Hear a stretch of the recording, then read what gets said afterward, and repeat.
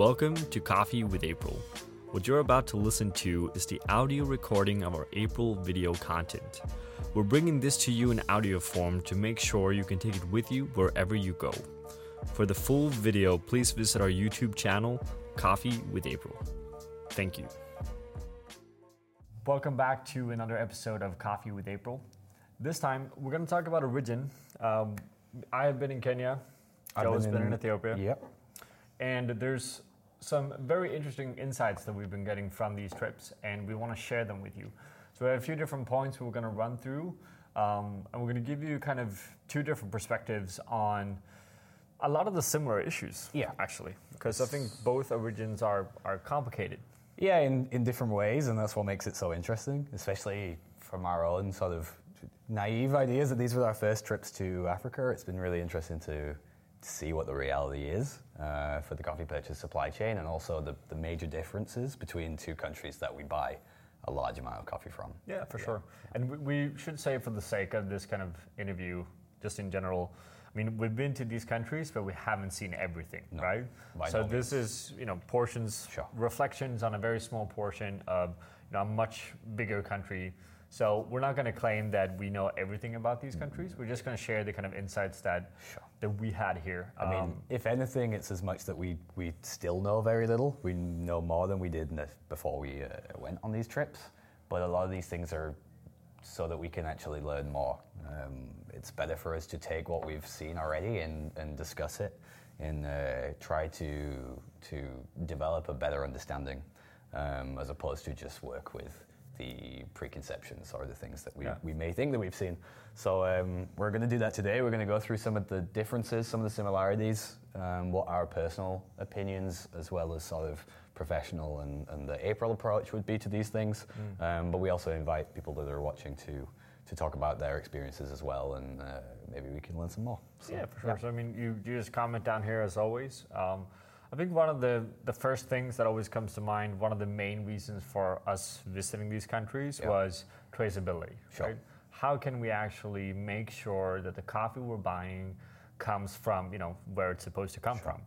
Because in both countries, what we see is this today massive cooperatives with, over 1,000 members. And one of the things that we are looking for the most is traceability, right? And when we say traceability, we mean down to a specific lot of coffee, right? So let's say we buy 30 bags of Ethiopian coffee. We want to be able to go to Ethiopia and basically see where that coffee is grown, right? So we're talking about fully traceable. So in this case, when we talk about traceability, we're talking about going specifically into farms themselves or areas and looking at the plots and the trees. Is that actually manageable? Is that something that's possible? As opposed to traceable down to, say, a cooperative level. So that kind of leads to a question here, which would be, or is cooperative coffee fully traceable in that idea? I know you found some really interesting things in Kenya. I mean, it's scale-based. Yeah, I mean, it's first of all, one should keep in mind that the systems that are in place mainly due to making the most efficient logistic behind coffee, right? So 100%. When you come to, first of all, Kenya, Ethiopia both have, in general, very small farmers in the sense that they don't grow a lot of coffee. So it makes sense to combine it. If you own a processing mill, that costs a lot of money, so it makes sense to process more people's coffee, right? So we're not against the idea that people are consolidating and trying to make it work together. What we don't like is the fact that we actually don't see a traceability, right? And what I see in Kenya, and I can say this with pretty much certainty, and I'm going to argue that anyone that argues differently are probably bullshitting a bit, but you can't get traceability. If you go to a cooperative with 500 plus members, there's no way they're going to be able to tell you exactly where that coffee comes from. I mean, we're at a level where some people bring the coffee to a process station on a donkey. Right? 100%. I mean, which is basically Ethiopia as well. Yeah, so to kind of put a point to that would be my impression as well from Ethiopia. At one point I was out in the sort of forest area looking at trees, and I hear some people coming, and it's two guys with a mule and their cherries then strapped on, and then they're making their way to the washing station for submission. It's not necessarily the easiest thing to trace then. I mean, it's clearly the best for everyone in the current operation of the supply chain. The wet mill continues to have coffee submitted, and they want to be keeping this wet mill running 24 hours to make the full money out of it. It makes sense if you're going to invest in the equipment. And if you, as a farmer, can then transport yourself, you're saving yourself the cost there. So you're going to make the most from the margin that you're actually submitting. Sure. However, is there a consideration to where this particular coffee has been cultivated? Not necessarily. Then you might end up with this idea of, well, they're from this particular part of the region or this particular area. But it's very difficult to trace anything beyond that point. For us, working with the volumes that we work with, we don't necessarily need to buy from the larger cooperatives in that sense. If there is the possibility that we can buy from people that are working on a smaller scale, that does allow us to be traceable. Sure. So in this case, that might then mean a cooperative that has far fewer members. So I know you were talking about, for example, in Kenya, the potential for like a 20-person cooperative or something like this. Yeah, there are some ideas. I mean, there's even some examples of single farmers that we kind of know and operate. We just perhaps don't like their coffee. And I know in Ethiopia it's coming as well, right? But I think, first of all, it's important to discuss, why in the world care in the first place? Yeah. Because part of the issue, which is also amazing, with both Kenyan and Ethiopian coffee is that by default, they're kind of delicious, right? So then it's like, why even question the fact? Because they are delicious. And historically, this part of the industry is validating what we do based on the cup quality, right? And April is at a point now where we've been visiting some other farmers that we work with, and we're so impressed with the traceability they work with the standards they have. Alejo at Volcanazo was a great example in Costa Rica. And then we go down to these other countries, and we see, even if the coffee quality can be good, the maintenance on the farm, the condition of the trees, the amount of pesticides, fungicides, all kind of shit is just completely, it's not even on the map or in the ballpark the way people do, right? So that's why we care. That's why we do this kind of in the first place. There are some really interesting options. We saw some great stuff in Kenya as well. And I think, for me personally at least, one of the main things behind why do we want traceability is, which brings us to another point, is varietals, which is not as much of an issue in Ethiopia. There is definitely potential there, but in Kenya what we see now is that we see a bunch of hybrid varietals that are basically disease resistant in various ways, mainly focusing on leaf rust. We're talking Bathian, Ruri 11, there is a bunch of them. And I'm going to argue that they taste pretty inferior to the standard SO28, SO34. So my general argument with Kenya is that the coffee quality has declined over the last years. Sure. And a big part of that is the increasing mix of varietals on the farms, right? But, so a sort of point to that would be, the question is, where is the influence coming from to plant these particular varietals? And is that also a factor in cooperatives? Essentially here, if a cooperative is operating under the idea that everyone is working together, everyone is submitting to the same lot, you would want some form of uniformity. The thing is for a cooperative to operate at its full potential, you want the highest yields. So it's this idea of that a cooperative, whilst still having its best interests at heart, which you can always say is then the best interests of the members of the cooperative, the farmers themselves, does it service the best interests of the quality of coffee? Not necessarily. And Kenya is an interesting thing for this, because for most cooperative, well, I say most, that's an assumption, but for a lot of cooperatives, they're working with, pesticides suppliers directly in this sense, or insecticide suppliers. Yeah, sure. That means subsidized pesticides and insecticides for all members of the cooperative. That then means that you're essentially within this system, not just in terms of growing coffee and submitting coffee, but in all different levels of agriculture. I mean, that can lead to difficulties as well. Surely, I mean, economies of scale makes it easier for cost, sure, but that's not the only factor at play. So there's a potential here for... It comes down to, and I'm not 100% sure how they played this in Ethiopia, but we said this before in a previous video in Kenya, whereas the issue in Kenya is that a wet mill then sells the coffee to a dry mill in 99% of the cases. And the dry mill pays based on parchment quality. not on cup quality. Sure. There's two different things, right? Yeah. So they buy a certain kind of parchment, and then they evaluate the cup score, and then something else happens, Yeah. right? So there's obviously an issue with countries that are trading mainly on the visual appearance of something apart from the taste quality, right? Yeah. And it's interesting with these varietals. I mean, we know they're coming up to make the farmers' lives easier. They should be able to yield higher, give a better, more secure financial situation, which we support 100%.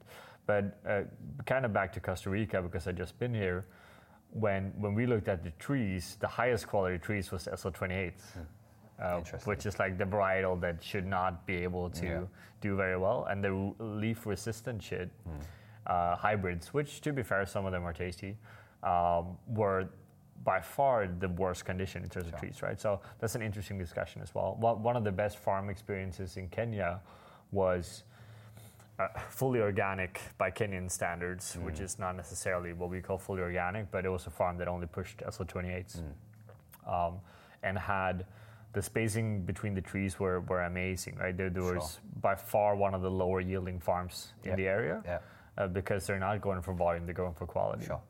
But for me, there's very little correlation between what a cooperative is trying to push the farmer to do, which is creating a higher level of grade 1 parchment, versus someone that is like, I'm farming based on cup quality. Yeah. And I think that's the difference I see in a lot of countries around the world versus cooperative structures. Sure. Yeah. That's why at April we tend not to buy so much from cooperative structures in general. I mean, the difficulties here are when we talk about the differences in supply chain.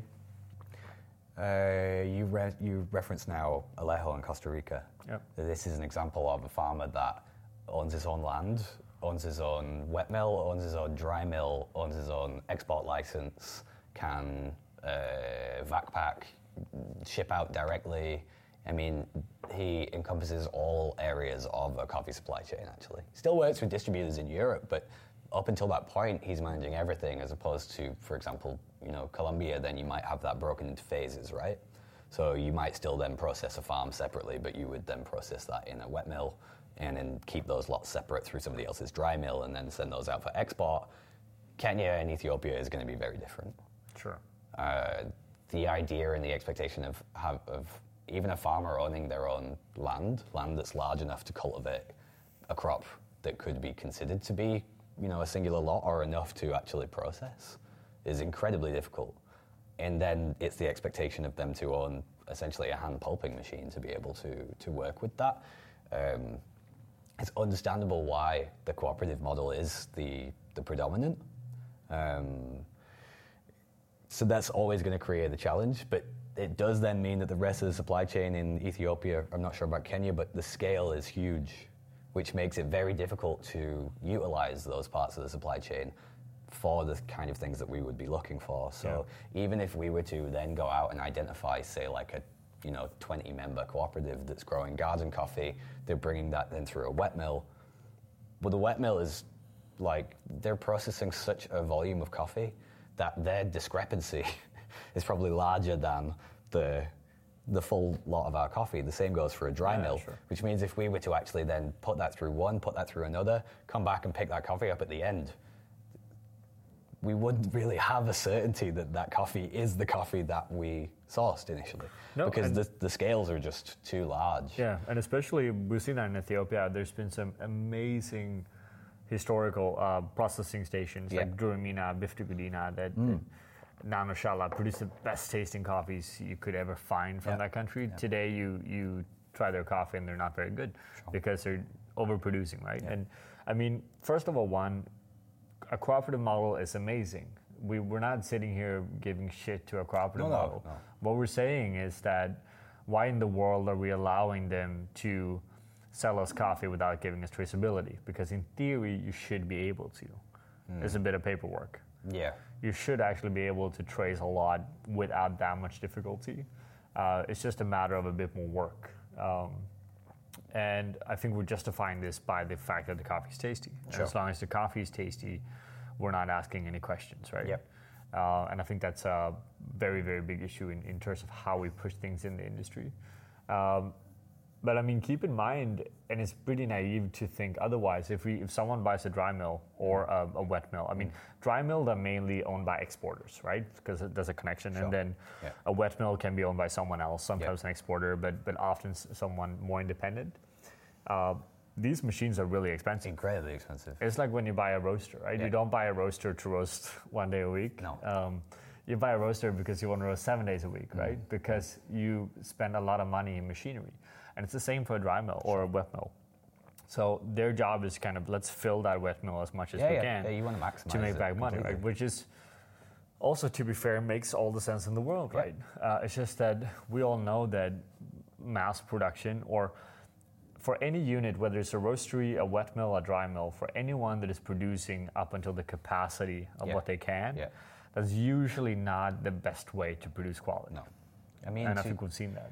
To give you a good example of why this becomes maybe a difficulty for us or a challenge, would be if we highlight one of the lots that we bought from Ethiopia last year that was a specifically designated farm lot. So we could... Zebde. Yeah, Zebde. So Zebde is a particular varietal. It's from a particular part of the farm. All those trees were planted at the same time. They were spaced the same way. The pickings will have been taken over a period, but then that was picked from the same lot and processed fully naturally on the beds. And this would have been at a Metad station called Bishan-Fugu, which is in the Guji region. And Bishan-Fugu only deals with fully natural coffees. So they have several of these farm areas. They also take in other cooperative coffee, and they process full naturals. About 5-10 minute walk from there is the Alaka washing station, also owned by Metad. They're producing a large volume of fully washed coffee. They've got a 2-barrel Panagos system that they're working with. That's on 24 hours a day. One of the things we spoke about immediately after my visit was, can we take what we did in Bishan-Fugu and can we put that through Alaka essentially to create a traceable, farm-grown, wash-processed coffee? Yeah. And the answer is, it may be possible, but is the value really there? I mean, it's, as we already mentioned, the scale is so large that we're not necessarily guaranteed to get the coffee that we chose. It would end up blended in with a lot of other coffee just because of the way that the system works. And at the same time, again, they would most likely need to halt what they're doing in terms of their production, create so much unnecessary disruption that essentially it's going to cause more problems for everyone. Yeah. So right now, our conclusion is, okay, then we focus on the highest quality natural processed coffees that we can, that are fully traceable. It does create a lot of questions. It's something that we never really considered until we were there in that sense, which is an interesting learning. Yeah, I mean, the important question here is, what's the most important part, right? Is that traceability for your coffee, or having a coffee that you always love, right? Not saying that we don't like naturals, but I think most people following Enable knows that we're not a huge fan of naturals, right? But as Joe say as well, there's a reason why people are pitching single farmer Ethiopian coffees. It's a reason why that often happens to be a natural coffee now. I mean, Tim Endebo just pushed like 3 natural coffees this year, which is like, he ever done that before? No, but he does it because that's how he gets a single farmer Ethiopian. So he makes a decision there, right? Not saying I know anything about how he trades coffee, but obviously it's important that there's a traceability and a single farmer in that, right? And I'm kind of bound to move in a similar direction there. I mean, we're still this close to cut off Kenya, which I hate because I love Kenyan coffees. But the lack of traceability is, for me, it doesn't make sense, because such a big part of what we do is actually working with farmers that has an expression, or producers that has an expression. I mean, I think both Burundi and Rwanda is easier in terms of traceability than a lot of the other parts of the world, right? I mean, these are farms as well that, when we talk about, for example, Bishan-Fugu and Alaka, there's a lot of their coffees around Europe. You'll find their coffees in many different places. It's a very high volume. At the same time as I'm visiting, they're also installing Panagos dryers. So, but at the same time, they're talking about acquiring more land, producing more traceable lots of specifically planted things and the kind of things that they know that we're interested in as a business. they obviously had no reason to pitch us the mechanical dryers. But then you go, okay, but the business plan here is in two separate directions at the same time that actually seem to be of some contradiction to some extent. I mean, maybe there's a learning here. I know that Alejo, for example, he does utilize mechanical dryers to stabilize coffee. Yeah. Maybe this is an example of where sort of mass production and the smaller sort of batch lots can benefit each other to some extent.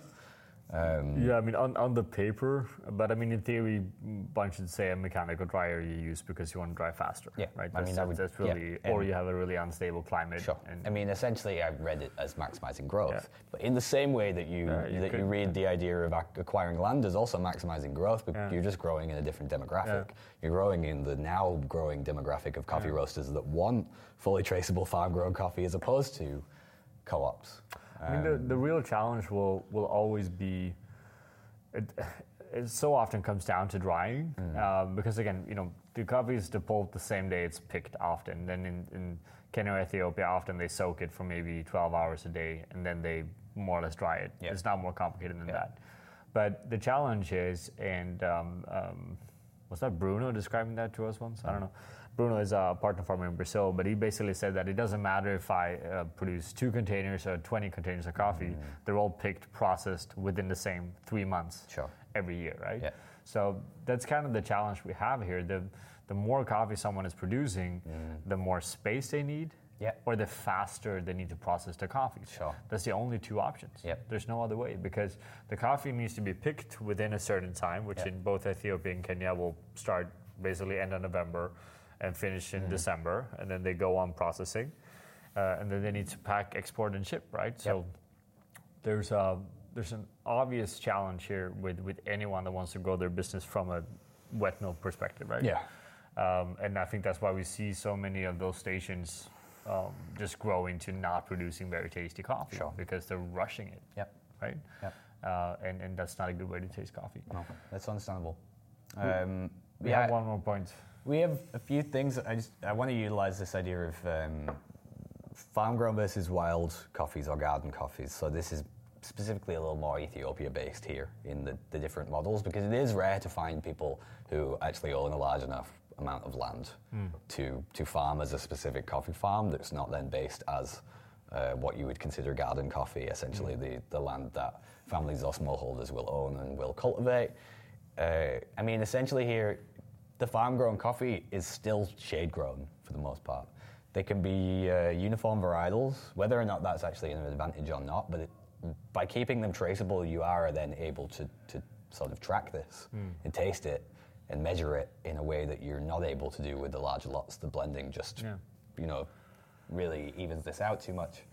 But it does still need to be very much controlled. There needs to be an idea of what else are you growing within the farm. The shade trees need to be as sustainable as the coffee in that sense. There needs to be nutrients going back into the soil. From the other side, at least with the wild and the garden coffees, you know that generally this land is the way that people are going to live. They're going to grow their own food here, which generally means that, sure, the yields would be a little bit lower in that sense. They have to be for other things to grow well and survive well and them to produce as much plantain, all those kind of things. But that's helping with the ecosystem of the ecology for growing coffee. The problem is then you can't really shift out of this cycle. So when we talk about like the density in Ethiopia, to move from garden coffees to farm grown, then you're taking over land which is already habited. Sure. And it's interesting, but Ethiopia is 100 million people. There's a lot of people out there. You go out to Yirgacheffe, and it's one of the densest places that I visited the whole time. And you can see these pictures of, the plains and the trees growing naturally in the forest, but that's not necessarily the reality there. There is no one that's better than the other. They're just different. I'm interested in the symbiosis between them and how that will continue to develop through the future.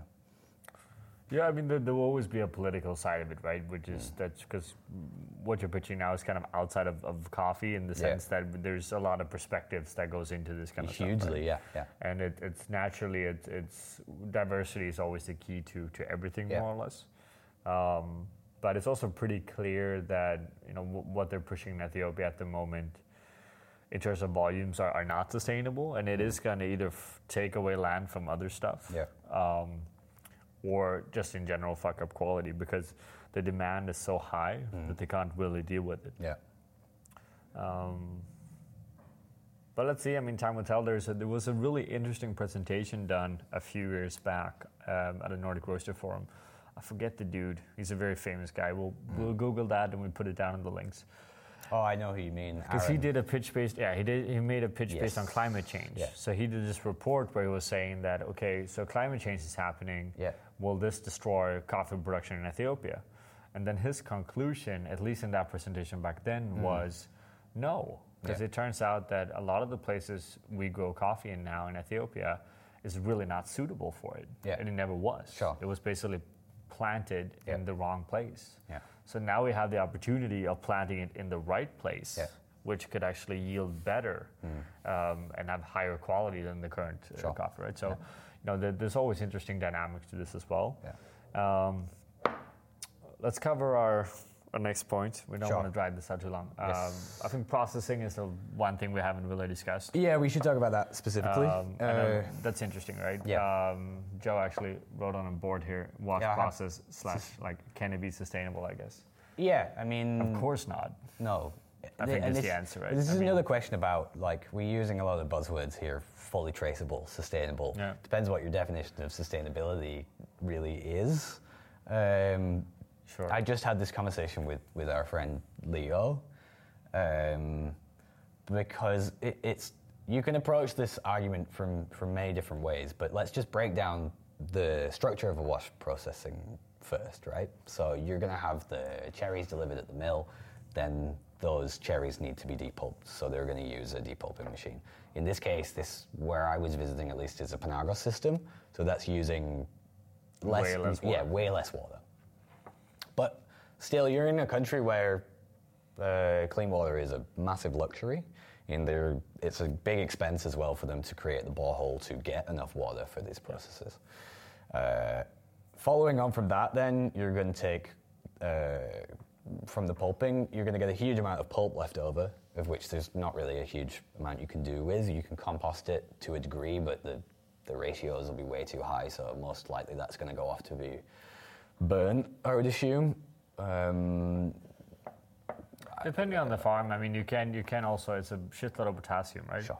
So you could actually utilize it in the farming as well. But sure, it's a lot of waste. The amount of it is the question. Yeah. I mean, if you look at, for example, a cooperative washing station, if that's working 24 hours, you've got an ever-increasing pile of pulp.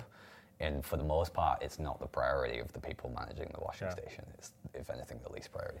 But anyway, that's going to be one of the waste products.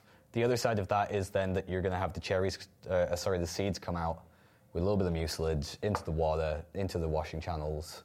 So there you're going to need a lot of water. And both the water that it's washed with and the water that it's soaked with, that needs to go somewhere following the processing. So that's going to take in all of the sugars. The sugars are then going to convert into more harmful chemicals. If that runs off as wastewater, then that's either going to pollute other forms of fresh water in the area, or it may then go through the soil and be filtered before it goes into an aquifer. But there's a certain capacity for that before you again begin to change the toxicity of the soil in the area that you're in. The alternatives, though, I mean, there doesn't seem to be Naturals. any. Yeah, I mean, I know that, for example, Bruno, he is running his wastewater through stones and rocks in order to at least try to diffuse as much of the sort of chemical content as possible. But for the most part, what I saw, at least in Ethiopia, was you would have a sort of step down of tanks in which, kind of like a lock system in a canal, in which that you can then sort of divert it through and you can evaporate off as much water as possible. But it was clear that the infrastructure for this and the volumes that were being produced were completely at odds with each other. Yeah, it doesn't add up. I don't think it adds up anywhere in the world, to be honest. I mean, I think this was, I can't be wrong here, but let's go back in history again. Graciano. Yeah. Most of you guys know him. Sure. Famous Panamanian farmer / everywhere farmer / Yeah. he knows Just a lot about all farming around, basically. all around right? good dude. And he, I think, still only does natural processed coffees to some degree. Yeah, naturals and honeys. Yeah, because he did washed coffees and he got like an organic certification for his farm. And then he made some calculations on the water that was produced there and got pretty angry over the fact that someone gave him a organic certification because it doesn't add up. Sure. Water is an issue. Water is an issue, first of all, what will happen with the water as Joe just described, but it's also, as mentioned, where do you get the water from? Sure. Right? Yeah. I mean, I'm going to argue, unless you have a natural water source on your farm, don't wash your coffees. Yeah. Financially, it doesn't make any sense. Yeah. Labor, it doesn't make any sense. It makes sense because we love washed coffees, but that's an extremely egoistic perspective on, why should you do this? I mean, technically, but I mean, Penagos as well, which you talked about, amazing machine, and, eliminates most of the waste of water in comparison to traditional ways to do it, right? Sure. So there is innovation here, but I mean, let's face it, wash processed coffees, there's an issue here, right? Yeah. It really is, and at some point we are gonna have to face this and come up with some kind of solution to it. I mean, the only real issue with natural processed coffees is that they often taste like shit. Sure. Apart from that, from an environmental perspective, if you benchmark it with a wash processed coffee, you can't compare it in that sense. From an environmental perspective, we should all just do natural coffees. Yeah. Or anaerobic coffee. Let's discuss anaerobic coffees because that's kind of interesting. Okay. I'm not sure what you saw in Ethiopia, but in Kenya, I see something that I get pretty frustrated about. Sure. I get frustrated about that everywhere in the world when I see it. Where we talk about these anaerobic fermentation, which is basically low oxygen fermentation or zero oxygen fermentation. Whereas some farmers do that in a very creative way, which basically just take a plastic bucket and put some coffee in there and put a lid on and store it away and then take it out. And then you have some people like Alejo, I know we talk about him a lot, but he deserves it, that buys like amazing tanks where you actually can control everything you want to control and measure everything you want to do and do it in a proper way. But it's pretty amazing to travel around and see as many just like plastic barrels filled with cherry standing. Sure. And then there's someone buying that from somewhere. Yeah. I'm not sure if Ethiopia was the same. Yeah, I mean, you would see some bizarre blue plastic containers in warehouses. Did they have any kind of measurements on them, like not temperature really, no. or pressure? No, but it wasn't huge, and it wasn't something I was also searching for. I'm sure I could find more of it. But for sure, I mean, definitely in Kusher, I saw a good amount of it. But it looks, I mean, from purely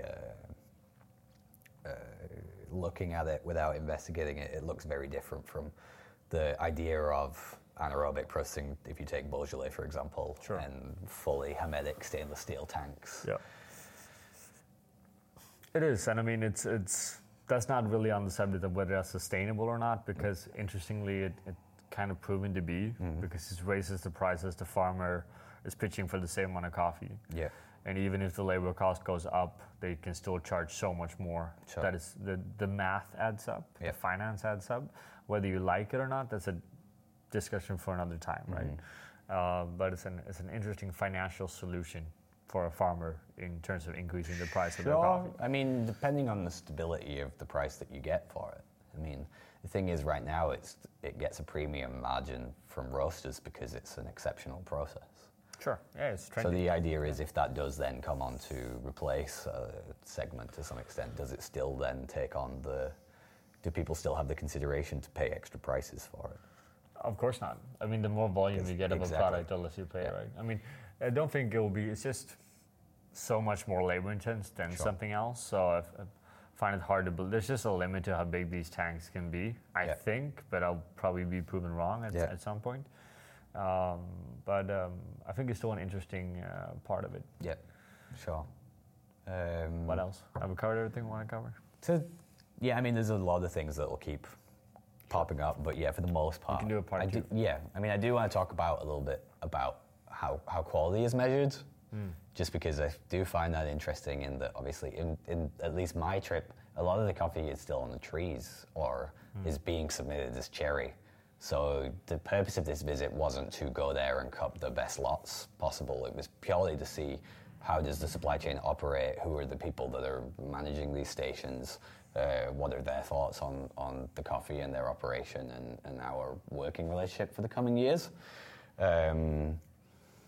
But it was clear that the way that they were measuring quality was, cleanliness of parchment, screen sizing, which I think is very similar to in Kenya. Yep. There was very little discussion of distinct terroir or varietal or flavor attributes. So it's a very different idea than when, European roasters would be choosing spot coffee, for example. And there's a potential sort of conflict between these two different philosophies or ideologies in this sense, that we're not always looking for the same thing. We've had a very interesting thing recently in that we received a bag of coffee which is full of overripe, underripe, very bizarre picked coffees. That's actually still pretty tasty for the most part. But in this case would have been sold not even as export, would just be as a local. It would have been made to used to make Ethiopian buna for the coffee service for the washing station employees. Yeah, I mean, it's basically the shit that's over, right? Yeah. We actually paid, you don't know about this yet, but we paid a very high amount of money to one of my favorite farms to do a similar experiment version of this coffee. Yeah. More about that later. But the funny thing is, I just saw what they charged us for that. Sure. And they charged us like $30 a kilo more than what that normal product sorted, well-processed would be. And we basically asked for an unripe mix of not sorted coffee. And that cost us $30 more than sorting the coffee, which is not mentioning any names here, but if you see this, I mean, that's an interesting... Right. I would love to understand the math behind that, right? I'm not going to step in on that one, but if we were then to use this as an example, I mean, that price is determined, as I assume, based on their perception of cup quality. And that additional price was only because it's a special prepared lot. Then that's questionable. Highly questionable. But the other side would be if you were to measure that based on quality standards from a sort of general Ethiopian export standard, that would be one of the lowest grades, irrespective of if you ask them to do it or not or whatever. Yeah. When that's then shipped to Europe and delivered in bags for us to cup, it's a completely different measurement. Yeah. And I find that very interesting. That's what can we do to better understand each other's priorities in that sense? If on one side of the supply chain it's yield and screen size and uniformity is the key, and on the other side, sure, those are variables, but those are variables that fall way below overall cup quality and sensory perception. Is there something we need to be doing more to? I mean, that's the main reason why I'm honestly considering cutting out Kenya, right? Because the difference between a lot of Central South American farmers and what we see in that part of Africa is that you actually find a lot of farmers farming for cup quality. Sure. You find it in Central America. You found it in South America. You go to Ethiopia and Kenya, and maybe you find someone, but that is the 1%. Yeah. And that's, a needle in a haystack to even find that person, right? Sure. Because the farmers are not farming for cup quality. Sure. The wet millers are not wet milling for cup quality. Sure. They're doing it for efficiency and to be able to produce as much as they can, right? Yep. The dry millers, they will sort the coffee and they will cup it. Sure. And I mean, we're cupped with one of the largest dry mills in Kenya during the trip, and that guy knows quality. Sure. They know their shit. They know exactly what they're doing. No doubt, yeah. But there's no process where that goes back to the farmer. Sure. Or that goes back to the cooperative. Yeah. Right? If the cooperative is amazing one year and then sucks the other year, they're just going to buy less. Sure. Right? Yeah. There's no but what happened here? Sure. Can we make that better, right? Yeah. And the cooperative themselves wouldn't know either. Sure, yeah. Because one of my 1,000 farmers had a bad crop. And I think this goes back to, it's not just the traceability of sourcing or the traceability of sort of volume in this sense. It's the traceability of quality, positive and negative. Sure.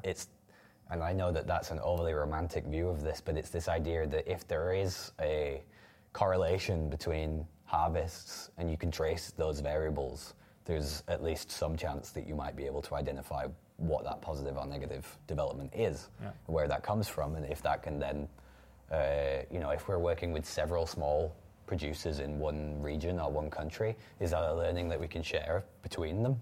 Does that create more consistency in itself?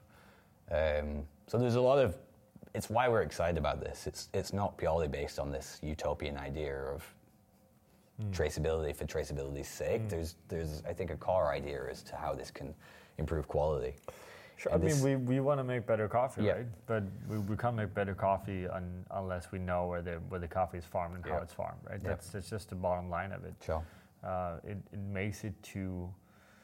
just makes it too complicated, right? And it's also important to, I want to move away from this kind of Kenyan coffee is amazing, Ethiopian coffee is amazing, and I want to go into, no, this farmer in Kenya is significantly better than all other farms in Kenya, right? Or in whatever level, right? Because there is an identity and expression in some of those farmers that I'm sure is unique, or and deserves an opportunity to shine. But then we need to be able to maintain that or create that connection as well. And it's unfortunately in Kenya, what we see is that you can't do that unless you have, the exporter doesn't let you in.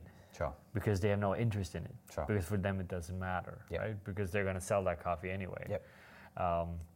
So it's you go down to Kenya and the first thing a farmer will tell you before they even mention their crop or show you their crop is like, how much you're going to pay for my coffee. Sure. That's like step one. But you can't even have that discussion because there's an exporter that needs to fix that for you, right? So you're not even in a situation where you're... So it's complicated, right? And we're going to come back and we're going to discuss more about this because it's an interesting subject. We are going to get some Ethiopian samples. We have some interesting things coming. We're going to get some Kenyan samples. We have some interesting stuff coming there as well, right? So it's more to kind of sum this up. What is it? Discussion whether what kind of comes first, the traceability or the cup quality, right? And I think we're focusing a lot in the industry on the cup quality. I think we're forgetting the fact that some of the best coffee in the world, I'm referencing Kenya now, is coming out of really shitty farm practices that are not sustainable. And I think Ethiopian coffee is amazing, but we can make it way better, right? Essentially and optimistically, yes. I believe so. Side note here, but let's talk about it. Quakers in Ethiopian coffee. Insane. Is there anything more annoying? No, that's super annoying. Apart from Geisha Village, and you're gonna be better off, but you also pay for it. But just in general, right? Sure. How come no one has fixed this issue? I think it's interesting because every dry mill I went to in Ethiopia had a color sorter. So it shouldn't be an issue. Everyone says there's never. It's like it's no potato in Rwandan coffee. That's also bullshit. Well, no, that's clearly still the case. But sure. The question then again here is like, so for example, if we talked about the problem here wasn't that they had a color sorter. Whose problem is this? They might be happy with the quality that they're exporting overall. It's our problem that for us the quality isn't high enough. But then you could also make the argument, well, you guys should just be bigger that you can have your own color sorter.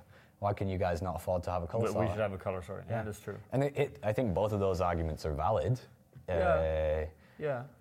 It's just, it depends from which sort of perspective you want to take this from. Sure. And this goes to the operations of the wet mills as well. When we're talking about, well, we can't really do this because it doesn't work with what the wet mill is currently doing, we're very aware that, again, you could probably do it for a price, but is it necessarily worth that at this point? No, because it's going to distract them from what they want to already do, and they're not necessarily motivated to do it. And like we've kind of already discussed, there are challenges within that mean that we're not necessarily going to get the full 100% traceable product anyway. It's better just to value what it is that they're doing and let the wet mills develop, buy the mechanical dryers, increase the volumes, do what they need to do to maintain the sustainability of their business. Our concern here is that... then the future of the quality of the coffee we get are going to be dictated strictly by logistics, right? and I don't like that as an idea, right? I want it to be based on quality, right? So as in, like, I have a wet mill here now, and I like my coffee, so maybe I don't produce more. Yeah. Right. Which, I mean, I understand it's always hard for anyone to put a cap on their business. Yeah. But a part of this would be that the market's still buying it, though, right? So clearly, what we're considering to be a quality cap, a problem in regards to the fact that the quality is not high enough, so we can't purchase this. Well, clearly they're still producing more and selling all of it anyway. Yes, no, so a part of that, it's not their problem; it's the market for tolerating it. Yeah, sure. And there's probably some economic strain in there as well, and that's actually causing further problems. Famously, roasters don't want to pay higher prices for coffee, and generally, if they increase their volumes, they want to pay less. Sure. I mean, that then, with the idea of the wet mill wanting to increase their profitability, that's going to create a huge compromise in itself. Yeah. So there's a lot of unsustainable practices in larger scale coffee purchasing in general, anyway, that need to be considered. That will be considered, and we will address them in a later video at a different point. But now I think we are going to wrap up. Thank you guys for watching. If you have any questions for me or Joe, Rasmus, or anyone else, just write them down here as always. And thank you guys for watching. From us here at April, thank you for listening. If you enjoyed this podcast, please share with your friends, family, and colleagues. Thank you.